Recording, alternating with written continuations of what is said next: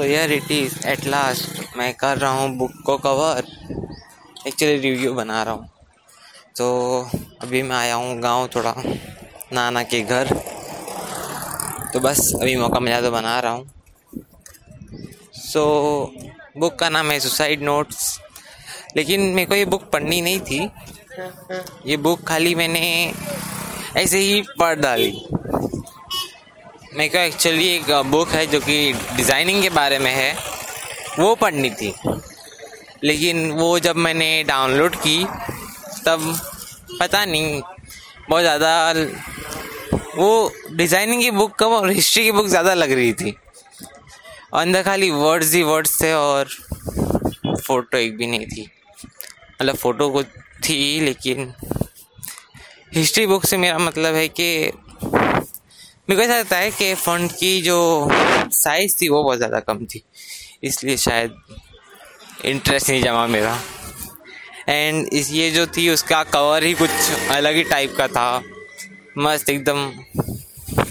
ये अच्छी बुक लगी मेरे को कवर से। और सुसाइड नोट्स का मैंने जब नाम सुना तब मेरा पहला रिएक्शन था कि ओके सुसाइड नोट है, पढ़ने की ज़रूरत नहीं है, लेकिन ठीक है दिखते कुछ और होगा। फिर मेरे को लगा कि अरे ये नोट नहीं है, ये बुक है, तो कितना लंबा सुसाइड नोट लिखा होगा किसी ने। एंड स्टार्टिंग में जब पढ़ना कोई स्टार्ट करेगा तो उसको यही लगेगा कि ये बुक सुसाइड नोट ही है पूरी की पूरी 140 पेज भर के। लेकिन नहीं, ये स्टोरी जेफ के बारे में है जो कि सुसाइड अटेम्प्ट करता है, लेकिन ऑब्वियसली फेल हो जाता है, तभी वो बुक लिख पाया है। एंड उसके बाद बाय द वे राइटर का नाम जेफ नहीं है, माइकल थॉमस है।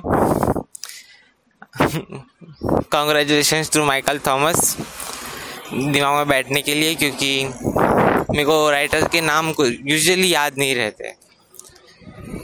एंड तो मैं कहाँ था, मैं जेफ के बारे में था।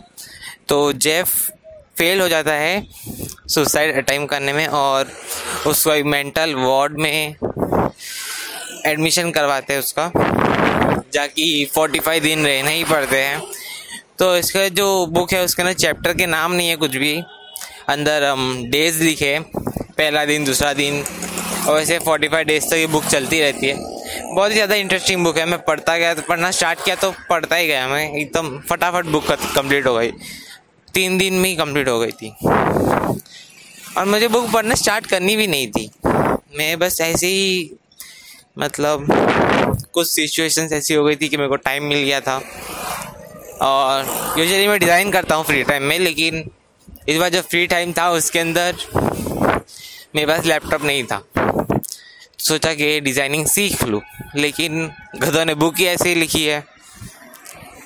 बट कोई नहीं, मैं नाम नहीं बता रहा बुक का। और बस यही था। बुक बहुत अच्छी है, पढ़ना चाहो तो। मैंने जब पढ़ना स्टार्ट किया तो मेरे को लगा कि ये कुछ ऐसा होगा कि जो सुसाइड कर रहा है वो उसके दिमाग में क्या चल रहा होगा और क्यों उसने किया, लेकिन ये बुक उसके बारे में बिल्कुल भी नहीं है। ये बुक पूरी की पूरी स्टोरी है उसकी 45 डेज़ की, और इसके अंदर सब कुछ है।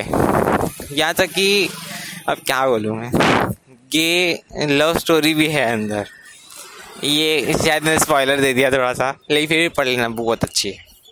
एंड 4 मिनट में ये रिव्यू ख़त्म हो गया, तो लंबा करना था मुझे, बट कोई नहीं।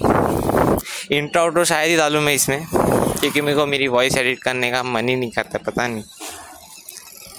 तो कमेंट कर देना, नहीं तो इंस्टाग्राम DM कर देना, शायद स्पॉटिफाई पे कमेंट नहीं है अभी भी, हो तो कर देना, अच्छा लगेगा।